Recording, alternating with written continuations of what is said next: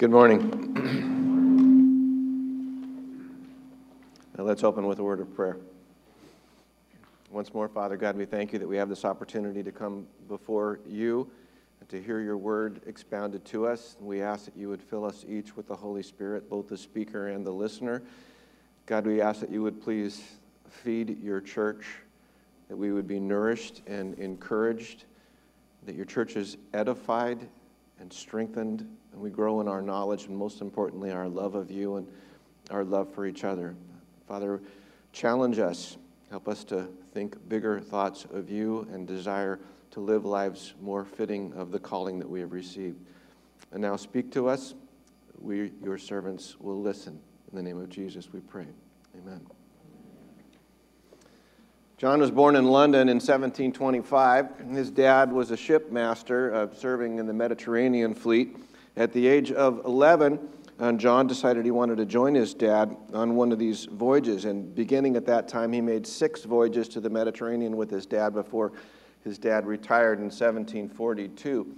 At that time, John's dad decided that he'd set him up in business in Jamaica running a sugar plantation, but John did not want to go to Jamaica. He rather decided he was going to join the merchant marines, and so he signed on a merchant ship sailing to the Mediterranean. Shortly after he signed up in 1743, he was on his way to visit some friends of his, and he got shanghaied, literally shanghaied by the British Royal Navy and pressed into serving in the Navy. And because he'd had sailing experience, he was made a midshipman on the HMS Harwick. He did not like being in the Royal Navy, and he decided to try to desert. And he was caught and punished in front of the crew of 350. They stripped him to his waist, tied him to the grating, and then gave him 8 dozen lashes. He was not only terribly injured, but terribly humiliated. He decided he was going to murder the captain and then kill himself by jumping overboard. But he got over it. He healed physically, he healed spiritually, but he decided later that he would transfer from the HMS Harwick to the Pegasus, which was on its way to India. Pegasus was a slave ship, and they did not like John, and so this slave ship was to pick up slaves in Africa, take them to the Americas, to Jamaica and that area, to trade the slaves for sugar, take the sugar and stuff to England, and take the goods. It was called the slave triangle from the colonies back to England. He didn't get along with the ship's crew of the Pegasus, and they abandoned him in West Africa. They traded him to this guy by the name of Amos Clow, who was a slave trader. Amos Clow didn't like him either, and so Amos Clow gave John to his wife, who was the Princess Paye of the local people there, as her slave. And so he ended up being a slave to the slaves in West Africa. He later wrote about this time in his life where he said he was once an infidel and a libertine, a servant of slaves in West Africa. In 1748, John's father hired a captain to go to West Africa to look for him and to save him if he could, which he did. John later then returned to Liverpool and re-entered into the slave trade once again, partly because of his father's influence and because of his father's friends' influence. He became first mate on a slave ship, the Barlow, which was again bound for West Indies and then to the coast of Guinea. John continued on with his slave trade and then later became the captain of a slave ship, the Duke of Argyle, and then later the African. When he retired from his seafaring responsibilities, he still invested in slavery, but at that time he converted to Christianity. And then he felt convicted of the slave trade, and he renounced the slave trade, became a supporter of abolitionism. That's the activity against slavery. Now that he was an evangelical Christian, he was ordained in the Church of England, and he served as a cleric, a parish priest at Olney in Buckinghamshire for 2 decades after this time. John Newton, the John that we were talking about, the very famous hymn writer, became one of the most outspoken critics against slavery, one of the strongest for abolition, and he lived to see abolition of England's slave trade in 1807, just a few months before he died.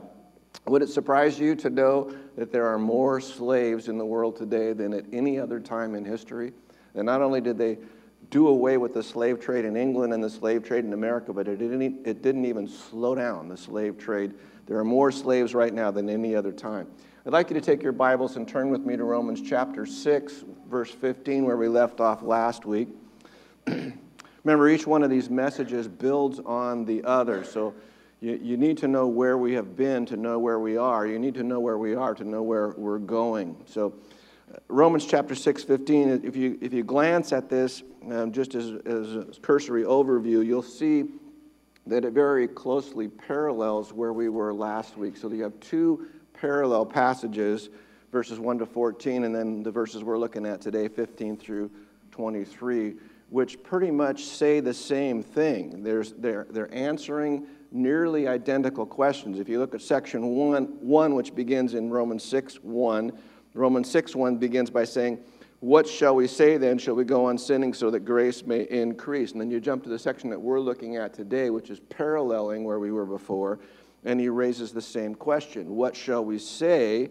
Shall we sin because we're not under the law but under grace? And in both cases, it's followed by two identical responses, where he says in verse 2 and then in verse 15, he says, "No way, absolutely not, God forbid, may it not be so. By no means." And then Paul goes on to explain why it is impossible for a person who has come to Christ, why a believer who expresses his faith in Christ, why it's impossible for that believer to continue on in his sinful life. A contrast is exposed here.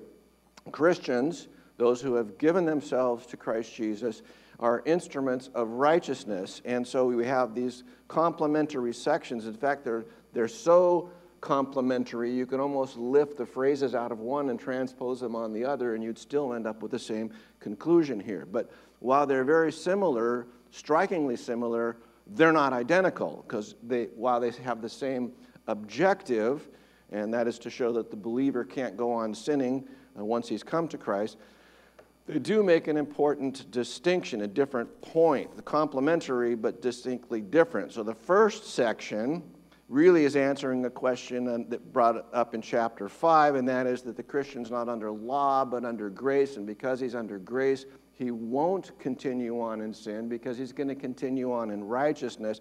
But now in this second section, again, he's talking about how freedom does not come from obeying the law, but his point is that you are different than you used to be. You are no longer subject to your slavery to sin because you are now a slave of somebody else. You have become a slave of righteousness.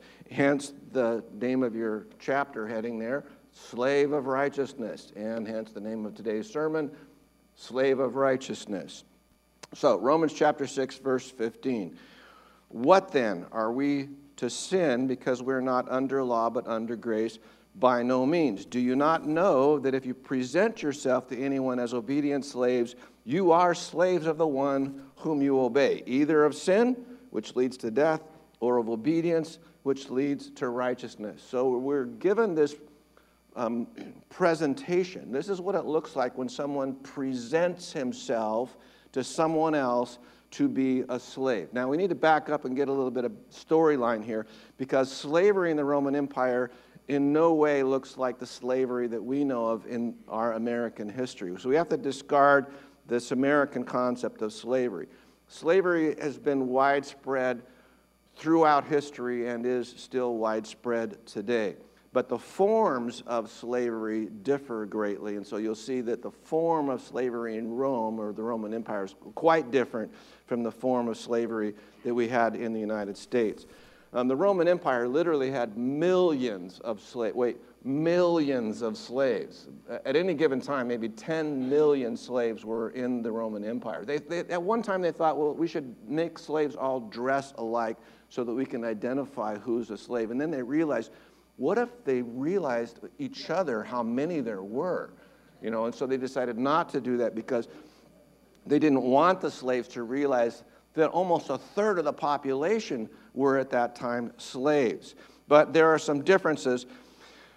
Well, let's start with the similarities. If you were a slave, you were the property of somebody else. You were not free to do as you wanted to. You are essentially under obligation to do whatever your master tells you to do. So that's common in any form of slavery. But slavery in Rome was different in several ways. First of all, slavery in Rome was not ethnic or racial. It didn't depend on your skin color or where you came from. That determined whether you were a slave. Second, enslaved people in Rome were usually paid for their services, not at the same rate, but at a complementary rate, so that eventually you could purchase your own freedom. To that end, most slaves, by the time they got old, had earned their freedom. So there weren't very many old slaves because most of them had purchased their freedom by that time. So it's not necessarily a permanent condition. Fourth, slaves didn't just labor in fields and in homes. Many of the slaves in the Roman Empire were professional people. It was not uncommon for you to be a teacher, a doctor, a lawyer, or anything else, because being a slave didn't keep you out of those professional fields. Fifth, most people became slaves because of, well, some of them became slaves because they got kidnapped or they were born into slaves. But by and large, the Roman slaves were acquired during their military conquest, which is why they had to keep adding more areas so that they could enslave more people. In 57 BC, during the Punic Wars, this Julius Caesar at that time, 57. Julius Caesar was so torqued off at these Frenchmen, like everybody's torqued off with a Frenchman, but even then, they were torqued off with the Frenchmen. And he had 53,000 people enslaved in one day. He had the slave traders show up, and he had the entire population of this tribe, this Gallic tribe, enslaved. When the Jews revolted against Rome in the first Jewish revolt in between 66 and 70 AD. So when the Jews revolted, 97,000 Jews were enslaved by the Roman Emperor Vespasian, and they were not sold into slavery. They were carted to Rome, where they were going to work on the Flavian Amphitheater, better known as the Roman Colosseum. So these 97,000 Jews were enslaved at that one time. But while most of the slaves were gathered from conquering other countries, almost all of the soldiers that were defeated became slaves. You could also sell yourself into slavery. And you'd say, well, why on earth would you choose to sell yourself into slavery? Because if you were poor or disadvantaged, this was a really good way to be taken care of, because you could sell yourself to a wealthy owner who would provide you with a home to live in, with good living conditions, with an education. So a person might choose to sell themselves into slavery to better their lives, or because they had a debt and they wanted to pay off their debt through the slavery. So a lot of people voluntarily became slaves in the Roman Empire. So keep that in mind, because the next question Paul asks is, don't you realize that whenever you present yourself to someone for obedience, you are that person's slave. You are the slave of the one to whom you obey. And he uses the word, when you present yourself. Again, here he's talking about willing submission or willing obedience or voluntary slavery. That's the kind of slave he's talking about. Don't you realize that when you voluntarily submit yourself, present yourself to someone as its servant, you obey him. That's the job you have to do. You don't have to obey him if you're not his slave. And Paul's making a very simple point here. Either you are being mastered by sin, in which case you are under the lordship of Satan, you are a slave of sin, a slave of Satan's, or you are the slave, the servant of the Lord Jesus Christ. You are mastered by righteousness. Matthew Henry observed, if you want to know which of these two families we belong, we must inquire which of these two masters we yield our obedience. In our freedom-seeking, rebellious minds, especially as Americans, we get rather huffy about that, and we say, well, no man, no thing, no person, no being is going to tell me what to do. No one is going to be my master. And we have this popular notion that we can be the master of our own destiny, that we can choose for ourselves what we want. We can decide for ourselves what's good for us, and we can make that choice. That is a lie that Satan has deceived people with all the way back to the Garden of Eden. That was the kernel of the first sin, the first fall. Human beings are not independent creatures. They are not free. They cannot be free in the sense that we define that, the way that since the world defines freedom and values freedom. The problem comes up in that many Christians resist submitting fully to Christ. They want to say that they are servants of God. They would never say the slave of Christ, but they say, well, we serve God. But the reality is we don't serve him fully. We serve him selectively. And many non-Christians, of course, they totally reject the idea because they already assume they are free and they can do whatever they want to. They're free to choose God if they want to. They're free to choose righteousness if they want to. They're free to not do so. We're totally autonomous. Why would I choose to become the slave, the servant of someone else? And so we think we're free to do as we want to. We can do as we please. But that's just a deception. You are not free to do as you want to, and you are not free to make your own choices. Furthermore, it should be self-evident, just in passing, that nobody can be the slave of two masters. Let's see, somebody said something like that. No one can serve two masters, for he either hate the one and love the other, or he will hold to one and despise the other. You know who said that? Jesus. Now again, notice that Paul here is not speaking of a moral or spiritual obligation. He's not saying you really should be the servant of God. You really ought to not be the servant of Satan. He's making a statement of reality here. He's saying you either are the servant of evil, of sin, or you are the servant of God. Not ought to be. You are, Christians, you are the slave of righteousness. Well, why? He's talking about that God has made you to be the slave of righteousness. Now let me ask you a question. If you are a Christian, practically speaking, isn't that the experience you had when you first came to Christ? Didn't you say as you came to Christ, Lord, I surrender all. I give up all of who I am. I submit to your lordship. What do you think lordship means? It means you obey him because he's the Lord. If you don't obey him, he's not your Lord. Quit calling yourself a Christian. But if you are a Christian, you know you came to that point where you submitted, you presented yourself, as Paul said, as slaves of righteousness. The reality is that no human being is free to do whatever they want to do. There's only one being in the entire universe who is totally free, able to do whatever he wants. And that, of course, is God, and you are not he. Every other creature is limited, boxed in, controlled. The word he's using here is enslaved. Every other creature is enslaved by someone or something. And, of course, that leads to only one meaningful question, and that is, who? Who are you serving? Whose slave are you? Make no mistake, sin is slavery. And the difficulty here is it's hardly ever seen that way by us. We think we sin because we exercise our freedom. And we usually describe that as, yeah, I sin because I'm free to do whatever I want to, and I choose to do this. Isn't that quite similar to what Satan asked Eve when he said, you don't have to be bound by God's word. You can do whatever you want. You can eat of this fruit. You don't have to do what God says. You can be like God. You can be independent. You can be free.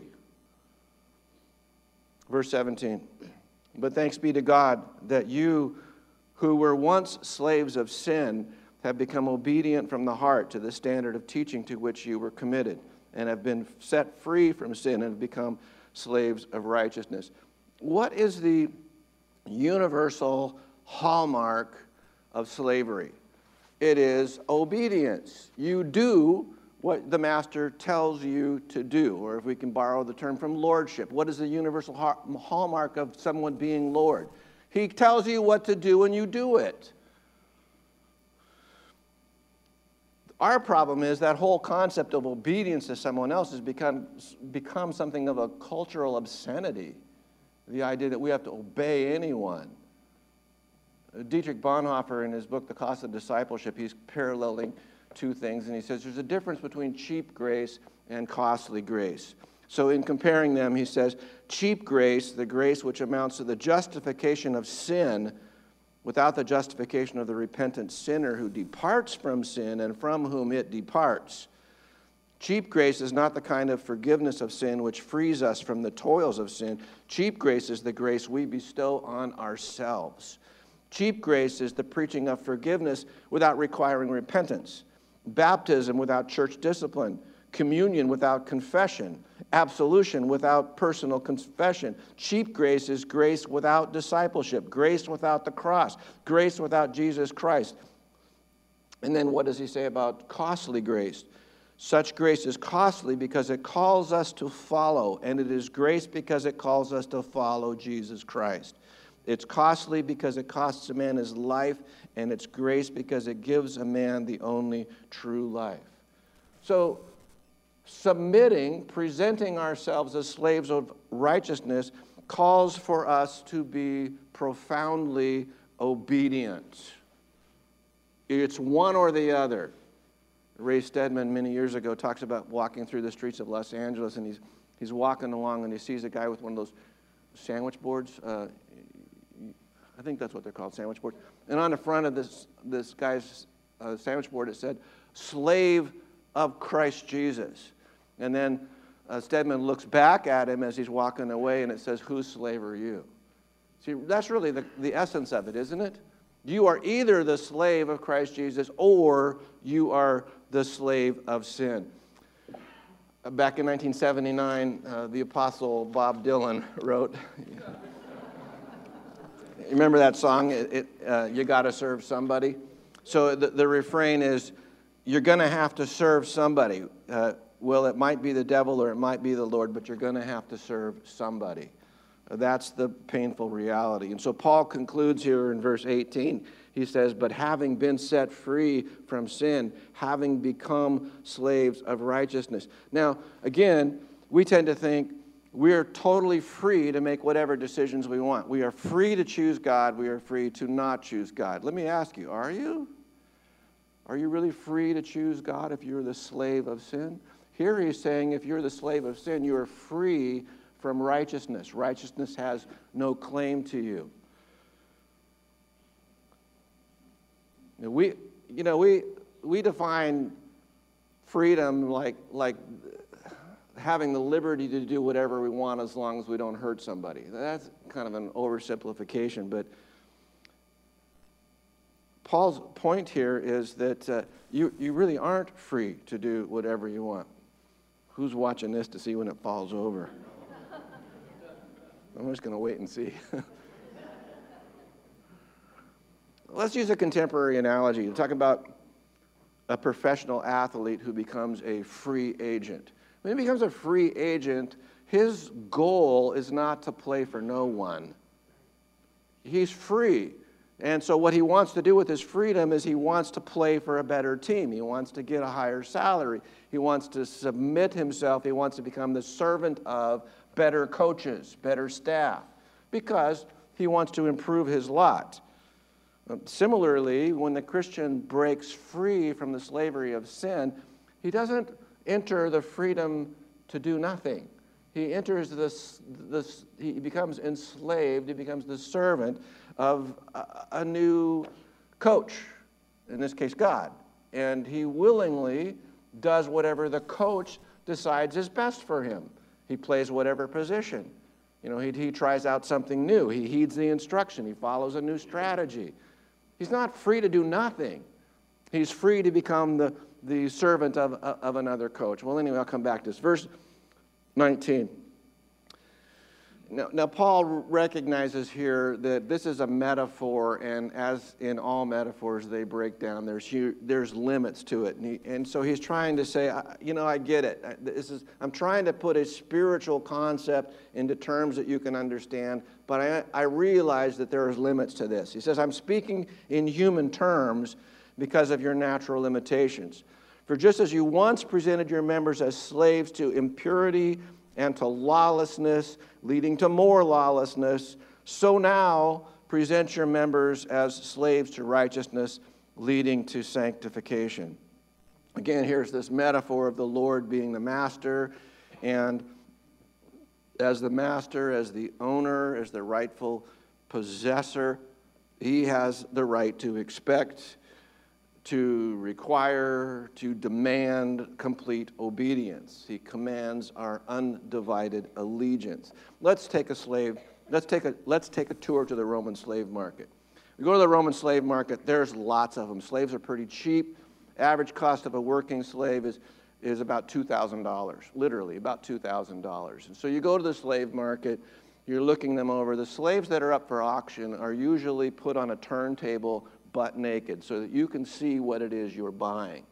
Because, caveat emptor, let the buyer beware. But you go into the slave market and you find some slaves. And your first question is, whose slave is he? Well, suppose you asked him, who's your master? And he lies to you. He says, oh, that guy over there is my master. How do you know that he's lying? How do you know who his master is? How do you know to whom he belongs? And the answer is, there's only one person that he has to obey. Everybody else he's free to ignore. He is bound to obey this one person. And so what happens then if that slave gets purchased by somebody else? Does he still have to obey his former master? No. His allegiance is broken with his former master because he is now the possession of someone else. Now his allegiance belongs to someone else. That's what Paul is getting at. You used to be the slave of lawlessness, of sin.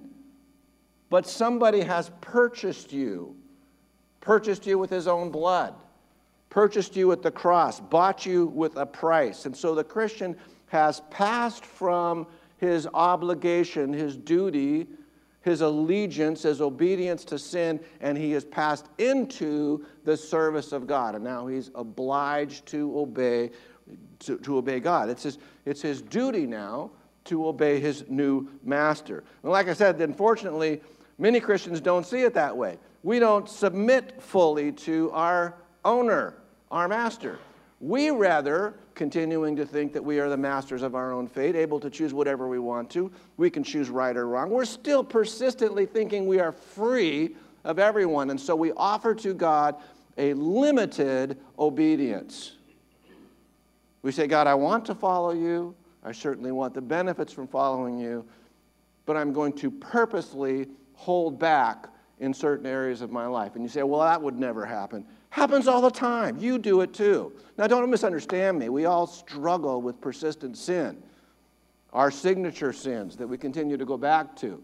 The difference is we are penitent. We are sorrowful. We hate our sin, and God is abundant in his forgiveness. I'm not talking about the fact that we continue to stumble and we keep coming back in sorrowful repentance. What I'm talking about is the Christian who limits how obedient he will be to God. He plans to be selective in his service.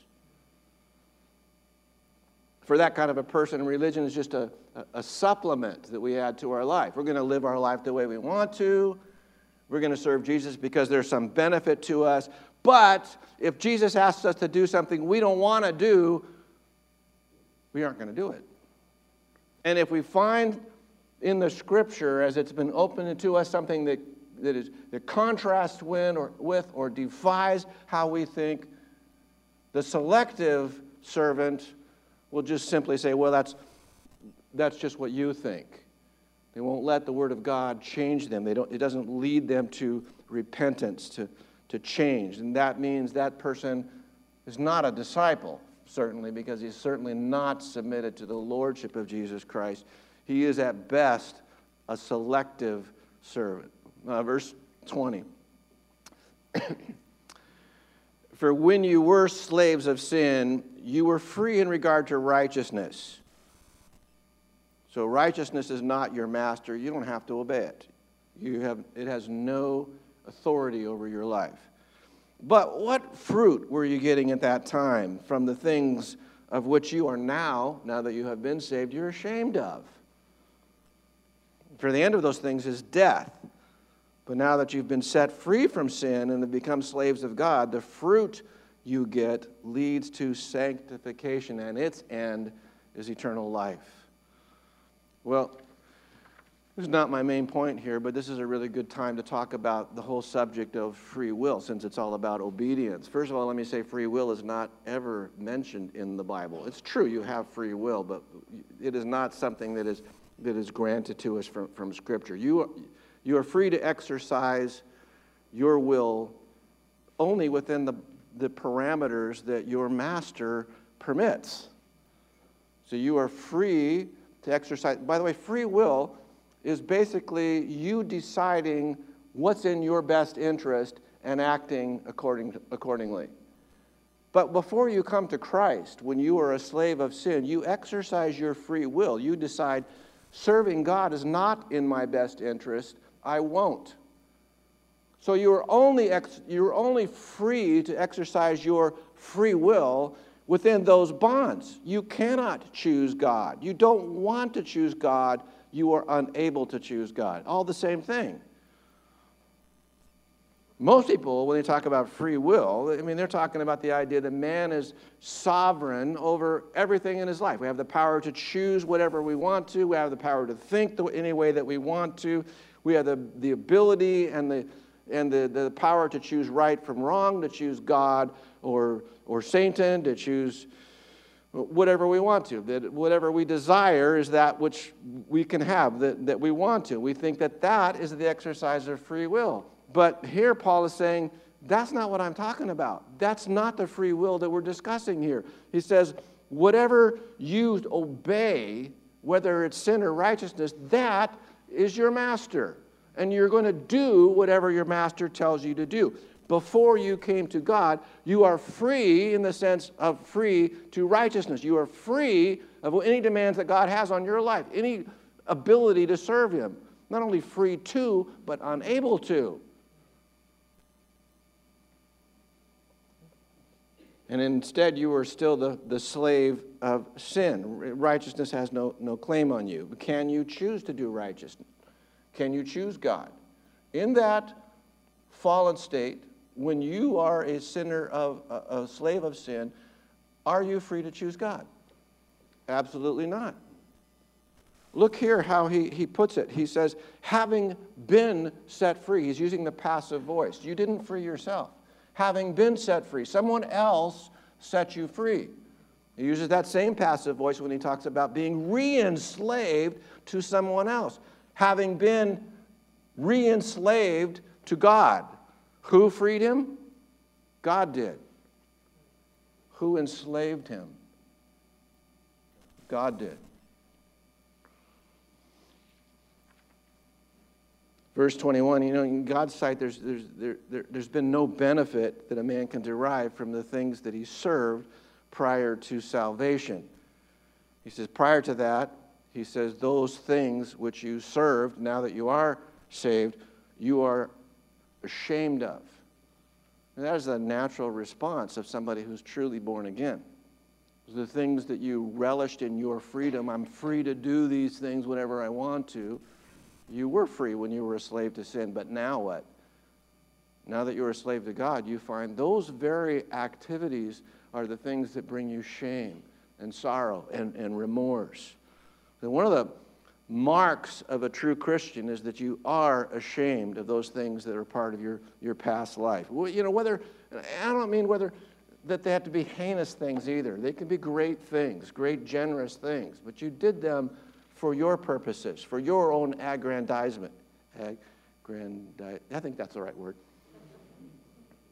And now, because you were doing those things apart from obedience to God, now you find those things shameful. For those who have been set free, we're now in verse 22, those things we have been set free from, what is the fruit? What is the benefit of that? It leads to sanctification and eternal life. Having been set free from sin, it leads to sanctification and eternal life. We're tempted, if you look at those verses in isolation, you're tempted to think he's talking about sanctification when we are finally glorified in the afterlife, and eternal life referencing what happens to us after we're dead. And that's true, except that's not his point here. He's talking about the sanctification process that's going on right now in this life, that you are changing, that you are being made more like Christ, that you are less like who you were, that you are becoming somebody else. That's the process of sanctification. And the eternal life that he's talking about is not just life everlasting, and because even the wicked people have everlasting life. Am I right? I mean, they don't get wiped out. They continue to exist through eternity. And they have life now. They have existence. Obviously, you're talking to them, and they have existence. So that's not what he means. He's not talking about life, and he's not talking about eternal existence.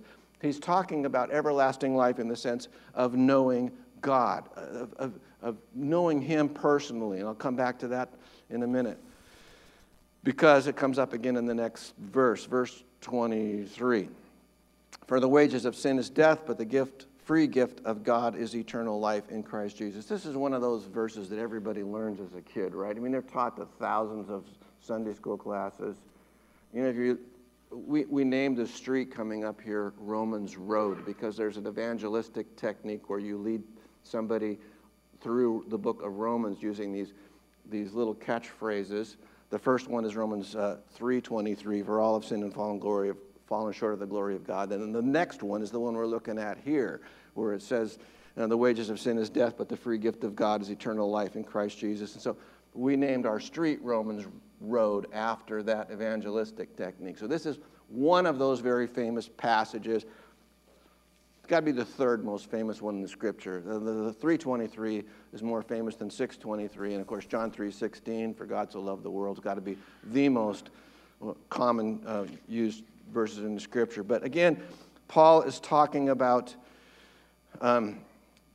sanctification and eternal life. And he's saying that this is not just something which happens in the future. This is not just what happens to us in the life to come. But he's talking about that we have this eternal life and we are being sanctified even now in this present life. In fact, how does Jesus define eternal life? He says, this is eternal life, that they may know you, the only true God, and Jesus Christ, whom you have sent. So in a sense, then, whenever we come to Christ as Christians, right then we have begun eternal life. We are now Christians. We are now experiencing this eternal life. And the most obvious evidence of that is that we know God, and conversely that God knows us.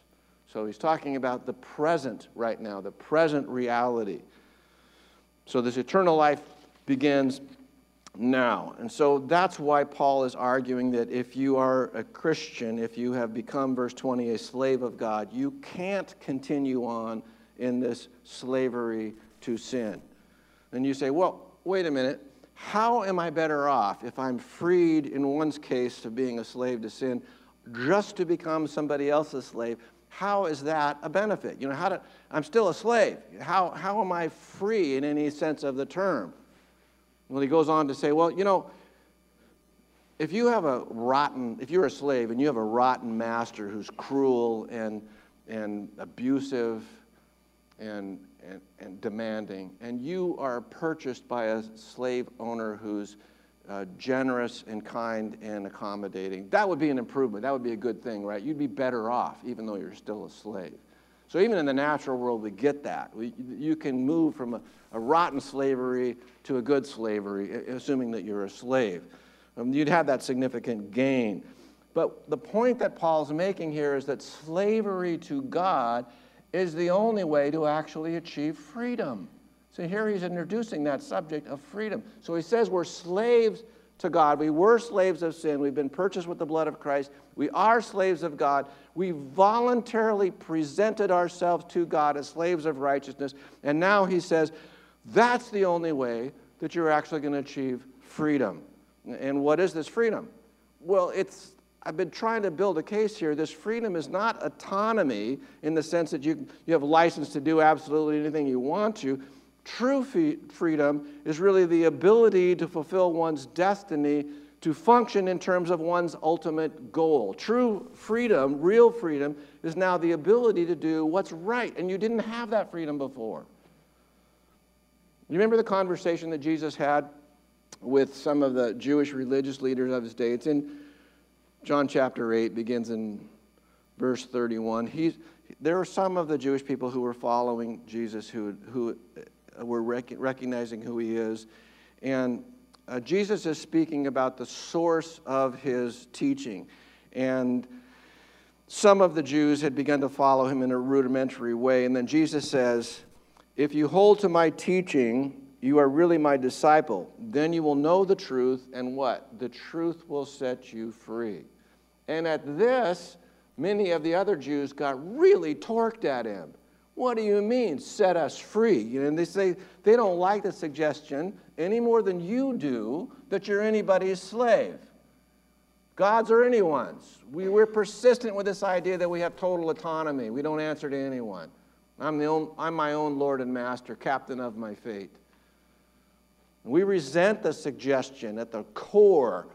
Don't use the word slave, talking about my submission to God. Use something softer, like servant, follower, disciple. Don't suggest I'm somebody's slave. And so they said the same thing that you're thinking. They said, we're Abraham's descendants. We've never been slaves to anyone. How can you say that we'll be set free? Well, you know that in the most obvious way, that was really a stupid thing to say. And look at the history of the Jewish people. For 400 years, they were slaves in Egypt.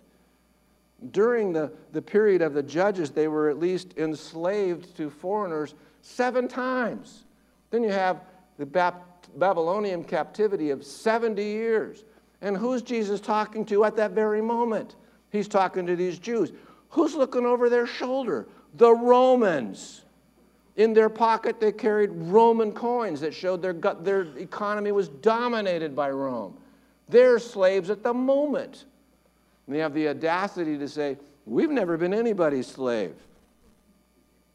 Jesus says, I tell you the truth, everyone who sins is a slave to sin. If the Son sets you free, you will be free indeed. So what kind of freedom is Jesus talking about? He's talking about true freedom, the only kind of true freedom, real freedom. It's not the liberty to do anything you want to at all. It's not the ability to choose for yourself what's in your own best interest. True freedom comes from knowing the Word of God and knowing God, or in this case, knowing God's Son, Jesus Christ. Can I put this bluntly? The only freedom that you are ever going to know, either in this life or in the life to come, is the freedom of serving Jesus Christ. And that means a life of righteousness. Anything else really is slavery, regardless of how you want to word it, regardless of how the world may promise you that you can be freed from God and do as you want to. That's a lie that Satan perpetrated. John Newton, the slave owner, the slave trader, the one-time slave himself, and the slave of slaves. John Newton became John Newton, the pastor, the abolitionist. The slave of slaves and the slave of sin became the slave of righteousness. In 1767, William Cowper, the poet, moved to Olney, where John Newton's church was, and he began to collaborate with John Newton over the next couple decades, writing and collecting hymns that the two of them were writing together. And among Newton's most well-known hymns were Glorious Things of Thee Are Spoken, and another one, How Sweet the Name of Jesus Sounds. And one that we sang yesterday at the service here is Faith's Review and Expectation, also known as Amazing Grace.